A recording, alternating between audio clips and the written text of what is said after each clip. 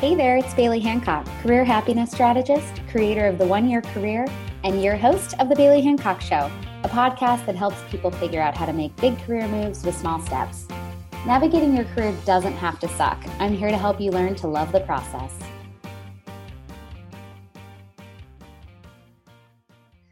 Hey guys, Bailey Hancock here. Welcome back to the podcast.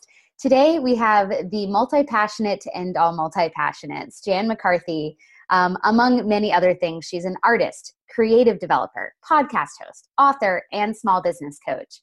And I met Jan through the Boss Ladies community. And as soon as I met her, I was like, whoa, you are who I want to be when I grow up. Because Jan does so many things, but none of them are chaotic and haphazard. They all somehow seem to make sense, even when they don't weave together. So I'm always curious about how Jan goes about her career and her life, which seem to be, from the outside looking in, so woven together nicely that there almost doesn't seem to need to be this need for a work-life balance. So Jan, welcome to the party. I'm so happy to be here. This is fun. Yay. Okay. So I like to start at the beginning. What do you remember did little Jan want to be when she grew up? Okay. A librarian. A librarian. Nothing to do with what I currently do, I don't think. But I thought it would really be fascinating to be a librarian until I learned what a librarian really does. What did you think it was going to be? Oh, I just loved that I would be surrounded by books. And I love books, and I love learning, and I love finding out about everything. I have insatiable appetite for life. And whenever I read, I could hear about all these people who did things and went places. And so that's what I thought I wanted to be. None of that is a surprise. And you are doing that. You're just not shelving books. But you get to you still very much follow your curiosity and continue to learn and grow and explore and write. And so you're right in line. You're living your dream. Yeah. And I think I wanted to be a teacher too, because that's what you thought you're supposed to be. And in a way I am, not in the traditional sense. So, yeah. Yeah, no, you totally are. It's funny when you think about what you wanted to be when you were little, because we always think it's a BS question, but usually you're kind of doing some of those elements in the job that you choose, if you're happy in your job. Yes. That's so true. So what happened after you grew up, say you graduate high school? What was the first move in your career? What was phase one? Well, I grew up in this entrepreneurial family, and I didn't really think I was going to go along the traditional career path, to be honest. My dad would come get me out of school to come help run his restaurant or things like that a lot of times. And so pursuing that path didn't even seem like something I would ever do, although eventually I did go on to graduate from college. But I knew about entrepreneurship, and I also kind of quasi-studied to become a dental assistant. So I got a degree in real estate, or I got a certification, whatever you want to call it, and I sold real estate, and then I also worked as a dental assistant. Okay. Sure. This makes total sense. So from the get-go, you've had a couple different things going on at once. Mm-hmm. Yes, that's what I know. And so I liked the freedom that real estate gave you, but it was more of a feast or famine, and it wasn't something I was necessarily passionate about. I really disliked the dental assisting role, although it was always something I could fall back on, I guess, or I felt like that. So, I just kind of, in a way, I kind of stumbled away. I wasn't one of those people who said, this is what I always wanted to be when I grew up. So we've talked before, and I just, you look at what your path is, and you look at what your opportunities are, and you look at where you want to go, and you point the arrow, and you start moving in that direction and doing whatever you need to do to get there. So by being involved in, or not being so committed to something, it did allow me to travel a little bit. So I traveled a little bit, and eventually I met the man that would become my husband, and he lived in a different state than I did. So I was living in Georgia. He lived in Colorado. We decided to come together and in Colorado. And and at that time, I did have a job that working for an insurance company that allowed me to travel all over the United States. And I really liked the job, but they decided to close their operations in Atlanta and move everything to Miami. And I think that was one of the first real experiences I had where I realized that I wasn't in control. They were. And I didn't want to move to Miami. So it was kind of a big decision time, and I was being offered to go where this guy is that I was madly in love with. And I chose love and that adventure rather than sticking with a job that could dictate whether I worked or I didn't work. And I've never looked back since. So I got involved in doing a lot of different things in Colorado. My husband is a entrepreneur, and that's kind of all. There's two of you. Yeah. How does that? That's all he had really ever known. So I worked a little bit with him. I went to college. I had 2 children, and I did some volunteer work. And then I thought, oh, but there's more. There's got to be more.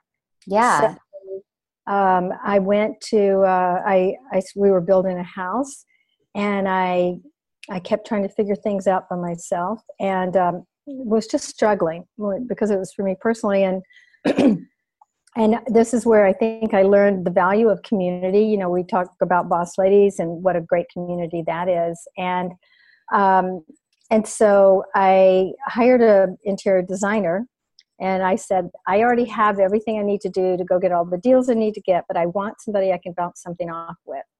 And so she came on board, and then she said, you didn't need to hire me. You already knew what you wanted to do. And I said, but this is so great that I can have someone other than a friend who's just going to say yes to everything. Yeah. Hype girls are important afterwards, but reality is also very important. You know, it was great for us to share that. And so she became a real mentor, and I went to work for her doing interior design, and I really loved it. And I loved working with her as a consultant. So when she got too busy, she would call me in, and I would take on projects all by myself. Unfortunately, she passed away at a very early age. And I continued to do interior design, but I found that it was lonely doing it all by myself now. And like having a partner. I enjoyed in that particular business. It was nice to have a partner to collaborate with. And I think that it's always nice to have that community, but I didn't know anyone else really. I didn't know that many people who were involved in entrepreneurship. And so I got involved. I had about 4 ideas for new businesses. Just 4. Just 4. And I heard about this group called Ladies Who Launch, which was a group of women, and you came together and you shared ideas and resources, and you were able to speak candidly and gain some clarity. And I thought, wow, this is really cool. And that was in Boulder, Colorado. But at the time, I was also coming out to Los Angeles. And then I had the opportunity. I thought, wow, that would be really cool. I could meet some awesome women, and that would be great to get involved with it. And then I had the opportunity to buy the franchise. And, oh, wow. And it opened up a whole new world. And I think, you know, again, we talk about opportunities, and you think back to those pivotal moments. I knew that it would be great to attend their meetings. And I heard via the grapevine that it was for sale. And I didn't really know what that would be like, but I immediately said yes. And one of my favorite quotes is say yes and then figure out how. So that's sort of what I did. And it just opened up, it was a great platform for building a community and getting to know other amazing entrepreneurial women while pursuing the things that I wanted to pursue. And also start to create my own network and my own business, helping women to launch their business and grow their business. So unfortunately, the franchise was closed sooner than I had expected or wanted to, but sometimes, you know, at first I was disappointed. And sometimes we think, oh, that door is closing and life is over. But again, opportunities come out of that. And I just saw it as an amazing opportunity to continue building communities and doing that kind of thing, but doing it in my own way.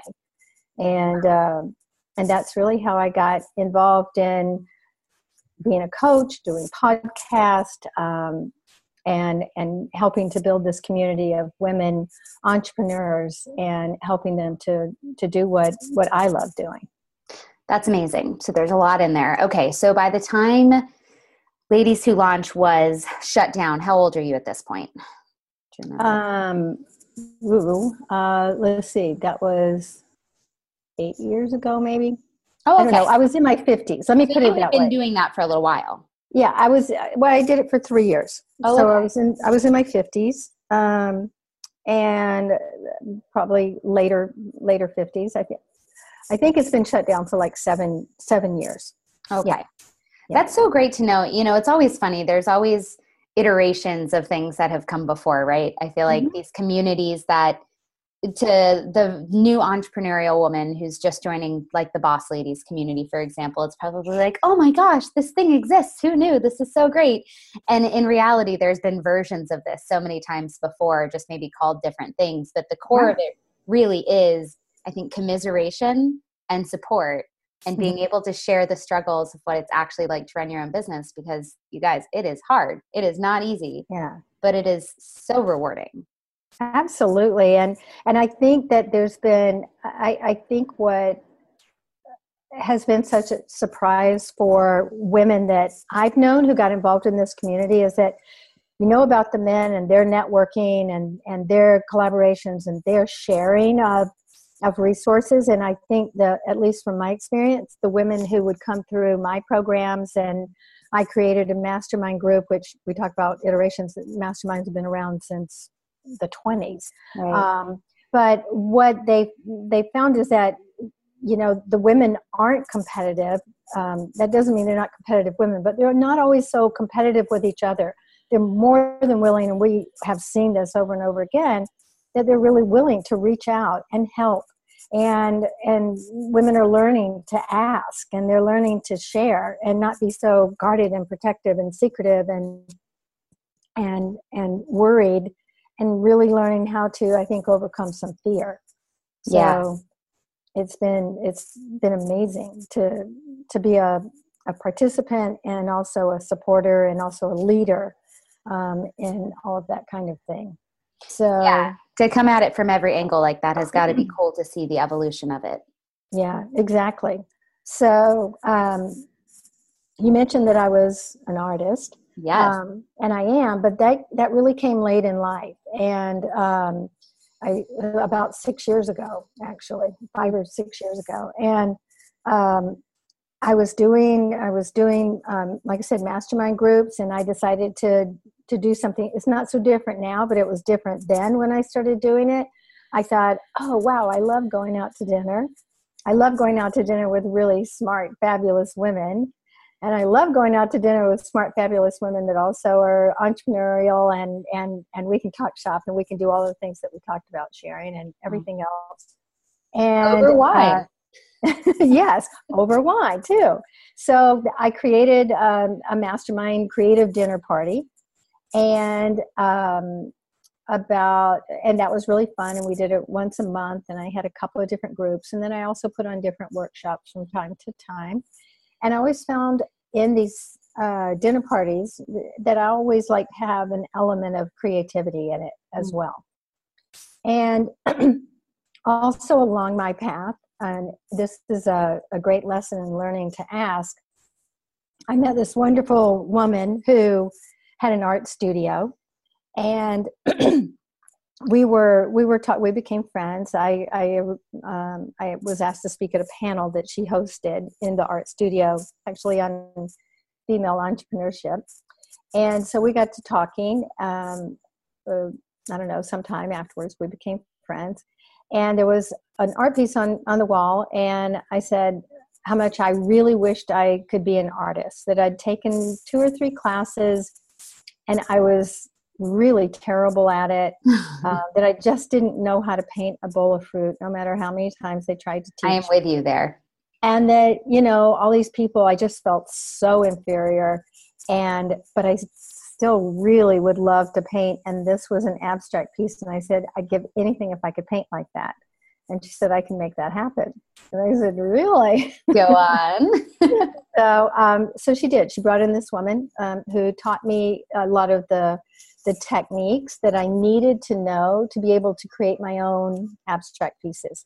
And that really launched me painting. And at that point, my goal was simply to paint something that I actually would like to hang on my wall. My husband, let's just say he's not necessarily a connoisseur of art or anything, and would say things like, "There's no way I'm paying that much money for He was not impressed. Paint on it on my walls." So I painted a couple of pieces that I really, really loved, and I felt confident that I could put them on my walls, and I felt like, okay, I can paint now. So after 2 or 3 lessons, and again, these are techniques. Not that she taught me how to create or think in that abstract way, but just taught me some techniques of like layering and mixing paints and things like that. And so I live in an apartment building where it was condos, and I'm a social director for my building, and we create a lot of social events. I do, from wine club to loft tours to parties and things like that. And I had a party in my loft, and a couple of people mentioned something from my building that they liked my art. And I said, "Oh, wow." Or they asked who painted it. Maybe it was something along those lines. Like, it was me. I did it. It was me. That's got to feel so good the first time. It felt really good. And they said, well, they were in a position of influence, and they had a store in our building, a retail store. And they said, "Oh, we'd like to do an art show for you." Oh my gosh. And I said, "Really?" What does that mean? And he said, "Well, bring some paintings down and invite some friends, and we'll invite some friends, and we'll see what happens." So this is where your community comes in handy. And I talked to a couple of artist friends that I knew, and I'm like, what should I do? What should I do? And so they guided me to, get a collection together and then present it. And so I did, and I invited a bunch of friends, and I think I had like 22 pieces. And wow. I sold 16 wow. out of that. And they were priced enough that I think I felt like I had arrived. So I want to pause there for a second, because, one of the main goals of this podcast is to talk about making big moves with small steps. And most of the time, I think the move is established, or it's identified before you make it, right? So you set out to do something. But for you, I feel like art and being an artist and feeling confident enough to call yourself an artist was something that was in the back of your mind, but you didn't set up one day and say, I'm going to pursue being an artist today. But you little by little did, in terms of what did you need to do, learn, and connect in order to make that move. You started with learning. You started with techniques, because obviously you're a creative person by nature. So I'm sure all of this, content and beautiful work was inside of you. You just literally didn't have the tools you needed to take it out of your brain. And exactly. Canvas. And then the connect piece, you had a good network because you put in the work. You don't just build a network overnight, you guys. Like, it's something you do all your life, right? It's connections. It's making friendship. It's just nurturing relationships, whether they're your close friends or your neighbors. And so you were able to leverage those relationships to actually get your art hung up in a store where strangers could potentially come and purchase it. So how long from when that friend who got you the lesson, how long was it from that first lesson to when you had that showing? Do you remember? It was probably less than a year. Wow. That's amazing. That's so cool. You went from feeling like you couldn't paint a bowl of fruit to selling 16 pieces in a retail space, in a little gallery showing. That's awesome. That's so cool. Yeah, it was really wonderful. And so then it was kind of like where you had to make a decision, like, is this something that I want to pursue as a full-time artist, or is this something that I'm really setting out to do? And then I would have people. I had a few people ask if they could commission a piece, and again, you have to. It's easy to say no. It's scary to say yes, but you can also put things into place where you can I guess allow yourself to fail, and it's okay. So even with the pieces that were commissioned, I put a caveat in there that, okay, I will do this, and I will definitely do it to the best of my ability, with the promise that if you don't like it, you will say so, and I can change it, or you can cancel your order, because I will paint something based on what I think you want, but it's coming from me. So if I paint it, I'm going to love it. So it's okay. I will keep it myself. It's not going to go to waste. Right. And that was nice to have that kind of freedom. And I think it made them feel more comfortable too, so that they didn't feel like, oh my gosh, I have to pay for this. Right. We're her guinea pig. That was nice too. And then, an interesting thing, I just kept wanting to include some of these art things. So then a couple of people would say, well, I want to paint with you. And so I think, it's always fun. Things have to be fun for me to participate in them, or think that That's what I like about your decision-making process. Jan doesn't do it unless it's going to be fun. And why the hell would you live your life any other way? Right? Or you're going to love it, because life is too short for all of that. So, preach. So this friend and I don't know if I should be putting this out there, but this friend and I were painting, and I wasn't really into Instagram or anything like that, but she took a couple of photos and posted them, like Jan and I painting. And so then I get a phone call, and this woman on the other end, she said, I got your name. So you teach art, right? And I said, yes. Sure. Who's asking? Of course I do. Of course I do. And she worked for a very large corporation. And they had all these executives from all over the world come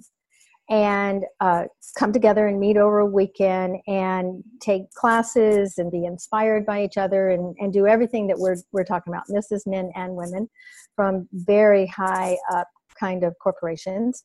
And she said, and then we also, so they come and do this. And then one of the things that we like to do is we have these different classes or things that they can do as just kind of a way for them to get to know each other better and enjoy. So think about, for anybody who's familiar, like, there's big sales meetings where the top salespeople get to go, but it's that kind of thing. And then they have all these activities. So some of the activities they had was Navy SEAL training, cigarette boat racing, martini making. Ooh. And they said, we would like you to do an art class paired with wine. And so we would like you to present something to us about how you would lead this art class. Well, I've been to a lot of paint and sip classes, and I really don't. It's not my thing. Yeah. First of all, I'm gathering you don't like being told what to paint. Yeah. Well, it's that thing where I just felt like by the end of the day, you walk out and you throw away at least whatever I had painted, and so I wanted anybody who painted to love what they did, and then so I developed a whole program around this. And they actually said, we don't really care whether they like the painting or not. That's not what it's about. It's really what our goal is. And that's what important. You have to find out what the goal is. Their goal was that these people would communicate. Guaranteed 30 people. And then I needed to, so I went and I did a presentation. They told me things they liked and a couple of they didn't. And I adjusted, I pivoted to gear more towards what they were looking for. And then I did the class. And it was awesome, but like anything, you go in and you think it's going to be one thing, and then maybe something happens, and you've got to overcome those obstacles. So it was outside. I wasn't anticipating that I was going to teach something outside, And then the other thing that they had told me is that it needed to be a competition. What? Yeah. A painting competition? A painting competition, because well, that sucks the fun right out of it. And so I had to come up with a really clever way to create this competition where it was a friendly competition and it wasn't me judging them. It was them judging each other. So I created something. I gave them little gold coins, like, those chocolates Yeah. in it. And then they had to vote on each other's paintings based on how well they followed the rules or not, how well they actually stepped outside their box, what they named their painting, and I can't remember, but there was something else. So they each got 3 coins, and they could put all 3 coins up for one person or just disperse them. So it created a really fun environment. I like that. And I created a prize for them that they all contributed to, that one person won. And then they also each created their own art piece, which was an abstract art piece, and each of their pieces were different. And they all seemed to really love it. And of course, I think art is so important for all of us because it gets you out of your comfort zone. It helps you to really tap into your creativity. Some people might think it's stressful, but if you do it in the right circumstances, it's not at all. And it's great at problem solving. It's great at relieving stress. I mean, we know how great it is to doodle or color in a coloring book or doing things like that. And if you can teach people to not be so attached to an outcome and help to make it personal, then it's really great. So it's kind of a beautiful metaphor for your career in a sense, because like the finished piece, when you're done with it, it almost kind of doesn't matter, right? The fun's over. At that point, you got to start doing a new piece. Yeah, but you can still love it. You can love what you've done and learn from it. So I started incorporating different, from time to time, different kind of artistic, creative things. I put on a retreat called Women, Wine, and the Wildebeest up in Northern California. And it was all creative stuff, but it came from a place of, so I love that here I am working with all of these entrepreneurial women, but we're creating things all along. So whether it was like a picture of an animal, and then I had people color on top of it, writing their power words and thinking of themselves as the power animal, or creating, we made bracelets that had colors, and I wanted the colors to reflect the colors that were part of their brand. And we talked about color and how important that was. And so all of the activities had to do with entrepreneurship, but they also had to do with some sort of artistic, creative expression.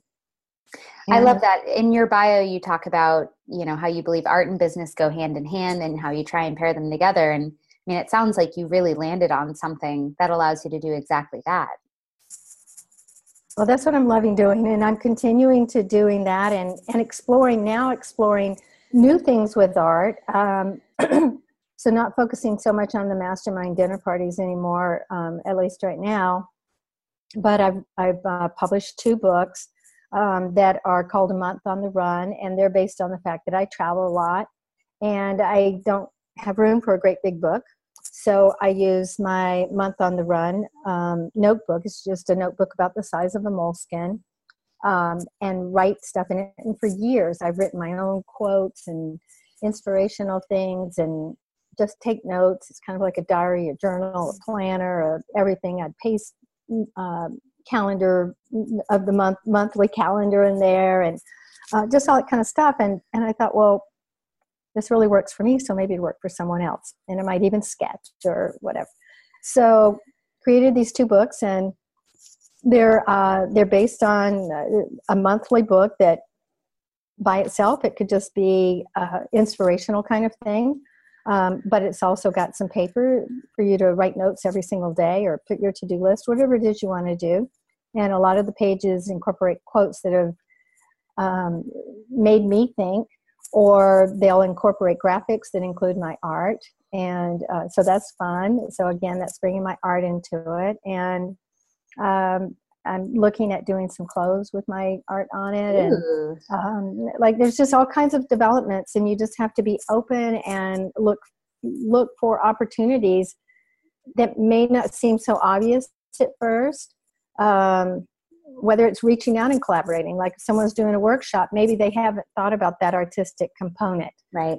So those are opportunities. And I think you have to ask, you have to explain and share and look for the opportunities. There's a quote that says, the harder you work, the luckier you get. It's super true. It is super true. And I don't think of what I do as work, to be honest, but it's true. When you get out there and you're sharing the message and you're looking at like ways that you can contribute or what could possibly become, then the possibilities are endless. And I think that's where people get stuck. And I think you've been really good at making yourself known as somebody willing to try things and collaborate. And despite the fact that you do have a lot of interests, it's funny because that's the thing people bring up a lot about being a multi-passionate is, and this is part of the advice I give is, you do have to kind of put yourself out there in a way that new people are going to be able to categorize who you are in their minds, right? Because when people first meet you, they want to categorize you to some extent, like, oh, she's a this, she's a that. And when you're multi-passionate, it can feel really frustrating because when you have a lot of things to describe yourself as, you can end up in the miscellaneous bin in people's minds. However, I think even approaching an introduction as I'm an artist and business coach, I'm a multi-passionate who's always open for collaboration, which you exude that. I think that allows people to, even if they don't remember the specifics of what you do, they can say, oh, there's a creative project. I know a woman that would totally be able to plug into this. I don't know how, but I guarantee you she could plug in 2 different ways. It's Jan, so I think you've been a really good role model for being able to embrace that multi-passionate tendency while still being somebody that's understood and easily cataloged for new people to meet them. Well, thank you. Yeah. So I want to go back to something too, because you've been really good at following your curiosity, seeing those open possibilities and taking them. How do you keep from, I like to say, chasing the bumblebee of your curiosity? How do you keep from going down too many different paths and never fully, not fully, but never doubling down on something and really seeing something through before moving on to something else? Do you have a framework you use or an internal checklist or a gut check that allows you to decide like, okay, this sounds interesting, but is it going to distract me from this other thing? Or how do you handle that? Well, that's something that you do have to keep asking yourself. And I did do one third book. It's called The Yearbook, and it's set up so that I'm able to take a look back at what I did the year before, sit down and really think about what my goals are for the future, and then stay accountable every month in that way by reiterating what those goals are and what are the steps to necessary to get there. And then at the end of the year, not only recount what you've done, but also to help you plan for the following year. Mm-hmm. And I do have a million things on my plate. And this year was a real prime example of saying, okay, if I continue to do all of these things that I've been doing in the past, then I'm going to really not be able to grow that much in the future. So right. I mentioned I have 2 books because these are monthly books. There's 31 days and basically in a month. I mean, obviously some more or less, but each book is 31 pages plus a few extra pages for other things. Then I would really ideally like to have this be a series of 12 books so that you can have a different book every single month. So I put that in my yearbook, and I wrote down like, what are the steps that I need to do this? Like if I do a book every month, could I do that? Is that possible? Mm-hmm. And so that's one way I do it. I look at what these goals are. I always shoot for the moon, try and get as many things done as I can. We really are quite capable of doing a lot if we organize it appropriately. And, you talked about the baby steps. And if I might mention, last year, for a variety of reasons, I decided I was going to walk 1,000 miles. And I think you might even know this story. I can't remember. But I decided I was going to walk 1,000 miles. And at first that's like, oh my gosh, that's crazy. I mean, 1,000 miles, that's actually like a lot. it's like from Los Angeles to Boulder, you know? Oh my gosh. How perfect. I know, right? And so, but I thought, well, how can I do that? So I looked at it, I divided it by the number of days, because I didn't actually make that decision until January 28th. And I decided, I have to walk 3 miles a day to accomplish that goal. Mm-hmm. So that's a baby step. And then that would net me 1,022 miles by the end of the year. And so then I made a decision right then. Okay, 3 miles a day. It's specific. Now I might walk more than that, but if it's at all possible, I'm going to go ahead and walk my 3 miles. It takes me about an hour. And so you do it all together. You're not counting your steps throughout the day, like with a Fitbit or something. No, I mean, if for some reason I wasn't able to make it to that, like I try and walk first thing in the morning and do my 3 miles. But yeah, if I haven't walked 3 miles by the end of the day, I'll go walk somewhere to make sure I get that. Right. And what's important to know about that and doing it every day, because this is such a life lesson, and entrepreneurs can really benefit from this, is that if I don't walk 3 miles today, it would be really easy to justify, I'll just do it tomorrow. Or let's say, for example, I walk 6 miles today or 8 miles today. I can say, I don't have to walk tomorrow because I already walked those 3 miles.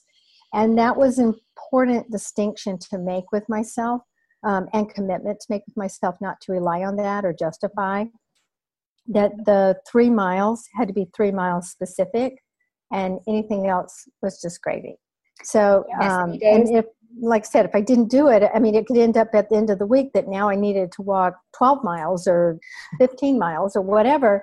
Well, that's pretty impossible to do. That feels insurmountable. Yeah. Right. So if we do break it down, and that's the way I think I lead my life, is I break those things down in little steps. And a lot of times it looks helter-skelter. Like I might work on 6 paintings a day, or not a day, but I might work on 6 paintings at one time or something. And it's organized in its own fashion. So, but I think that's the philosophy that I use, is try and break things down, and that way I can accomplish them. I mean, I live and die by the how do you eat an elephant, one bite at a time motto, because it's true. You can't swallow it whole. And that's such a good analogy. The whole, if you don't walk 3 days in a row, well, shit, now you've got 12 miles to walk on top of your 3 for that day. You're at 15 miles, which is way harder to do. It's going to take way longer than if you just split it up into tiny, manageable chunks every single day. Such a good lesson. And that's truly the point of the 1-year career, make big moves with small steps. It's like, no, you don't change your career in a couple weeks. You don't totally switch industries. You don't get a whole promotion after like a couple of days of working hard. It is a long game, and it's a totally manageable thing if you just break it up a little bit. Yeah. So if I pick, a few things that I want to accomplish, and I break them down like that, then chances are I'll probably accomplish all of them by the end of the year. Yeah, it's pretty crazy. One of the things I really liked about the 4-Hour Work Week by Tim Ferriss was, he has you list out, what are these big goals that you've always wanted to accomplish? What's one small step you can take today to get there?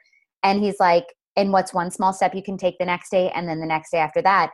As soon as you're done reading this page, go do that small step for today. And it's like, oh God, no, I'm not quite ready yet. Oh, I need more time. And it's like, you probably don't. And you probably never need as much time to accomplish something as you think you do at the onset. But it's not until you start chipping away at it that you realize like, oh damn, I've accomplished my 2018 goal and it's only March. And then the fun thing is you get to set new goals. I get asked that a lot in my workshops that I teach. Well, I had this goal for myself to be a whatever VP of whatever by a certain age, and I hit it. And now what? I don't know what to do. And I'm like, you set a new goal. Congratulations.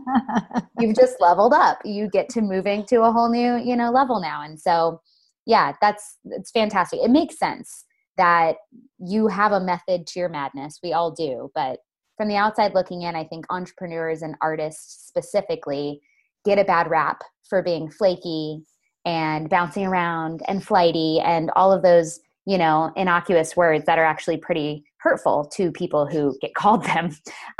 So for you, Tell me more about the inner workings of how you do organize your various things, whether it's your business coaching or your podcast or writing, like all of your different things. How do you organize your day? Do you split it up to work on one thing at a time? Do you just allow whatever needs attention to get attention? How do you do it? I think, I'm repeating the 1,000-mile thing. So I definitely try and start with doing 3 miles a day. I keep thinking I'm going to try and organize things, but other things come up. So, and I'm very spontaneous. And if someone wanted to go to lunch or someone wanted me to travel somewhere, I try not to be so rigid or inflexible that I can't do all of those things. Yeah. So I don't sit down and say, okay, I'm going to work on my books this much every day, but I might set a goal of that I want to do 1 book in the next month. And what does it take for me to do that? But I probably fly more by the seat of my pants. If someone commissioned me to do a painting, then obviously my focus would go on that painting. If someone wanted me to do a workshop, then I'm going to focus on that workshop. Or if I decide I'm going to do a workshop, or I decide, sometimes it's almost like addiction. I'll have an idea for a painting. I'll wake up at 4 o'clock in the morning and I'll go, oh my gosh, I just have to paint that. And I can't wait to get over to my studio. And I might even go before I do my walk and say, okay, well, I'm going to do my walk at 4 o'clock and I'll stop at 4. So I do set deadlines and schedules for myself, but they're not strict, and they're always, they're flexible always. And it's probably sustainable. Yeah. And I always get done what I need to get done. I mean, I know what I need to get done, so it's kind of like, even though my husband does all the taxes, but it's kind of like the taxes, you've got to have it by the 15th right. or quarterly or whatever, right? God. Yeah. So, whether you're doing it the day before or 3 months right. before. College or high school or whatever it was when you had to stay up all night. I mean, I do what I have to do to get done what I need to get done. If you figure out you're not making any money, okay, well, maybe I better sit down and figure out what needs to be done in this arena. It's flexible. Yeah, well, that actually leads into my next question, because I think people that have a lot of entrepreneurial pursuits or a lot of interests and a lot of passions, the flaky title gets thrown on us a lot, which it hurts, guys. Don't call people flaky because they have a lot of passions and interests. It's not nice. There is a method to the madness. But for those people, I think the monetizing of their passions or of their interests is a piece that often gets in the way, or it confuses them, or it stresses them out. So how have you been able to both monetize and recognize when a pursuit of yours maybe is more meant for a hobby, and that's okay? How do you, I guess the question is, like, how have you leveraged being a multi-passionate into still being able to live and pay your bills and do things that are fun for you? How have you made that work? Well, I think because what I do is fun, always. Everything I do, I absolutely love doing. And I follow the passion or the happiness or the fun meter kind of thing. But it also, there's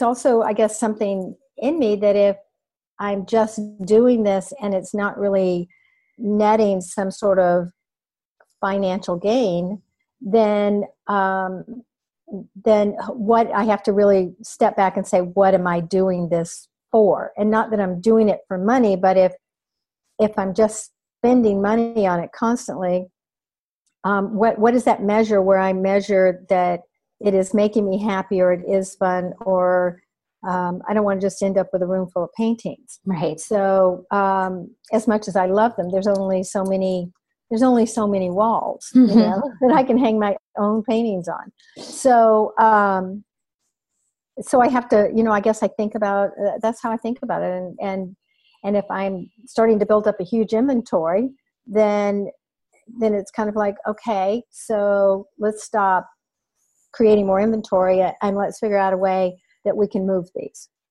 Got it. And then that becomes my focus of how do we move these. So Makes sense. So is art your primary revenue stream right now? Because that's really cool if that's the case.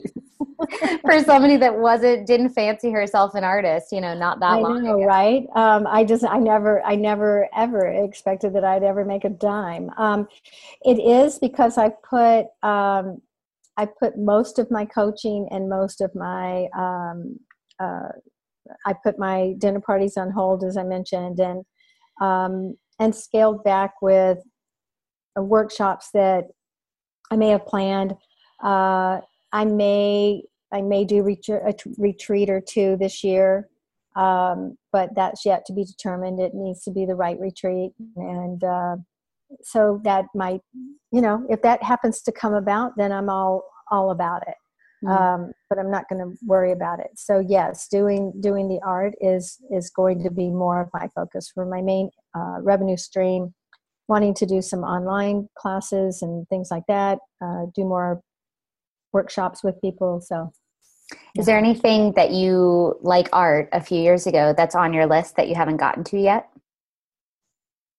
Oh gosh. Well, the clothing line is on the list. Doing more licensing, doing more licensing with products. So there's a few different products that I would love to get my art on and have that licensed out. Yeah. I guess it doesn't seem like you save a lot for later. I try and do it all as soon as I can. Life is short. And here's the thing is that there's always so many fresh ideas. Yeah. And some have gone by the wayside. Yes, I've got products that are sitting there that they don't demand my time and attention right now. And I don't know that it's the best use of my time. I haven't sat down and done business plans for any of this. I don't know that would really be helpful in my case, especially since I hate doing them so much anyway. Doesn't pass the fun meter. No, even though I used to teach entrepreneurship and my students they worked in groups, but I would have probably around 10 to 15 business plans, 90-page business plans that I had to read at the end of the. You're probably kicking yourself for giving that assignment. Well, that was like the main assignment, but it was hard. It was, yeah. And I really wanted to say, for the most part. Screw the business plan. You should have done an art project with the pages of the business plan. Yeah. Paint all over them. Yeah. Yeah. Well, this is amazing. Do you have any final words or anything that you would have potentially wanted to have told 20-something Jan at the beginning of your career? Yeah, I mean, yes and no. I think if I had told Jan at the beginning, back in the beginning, yes, go for be an artist if that's what you want to be. I wouldn't have necessarily been ready for the information. So if you go back and you give yourself all of this different advice, I do believe that things kind of happen in a time and a place, and as long as you keep your eyes open and you continually pursue things that you're interested in, and everything. So I think I would just say keep doing it. Yeah.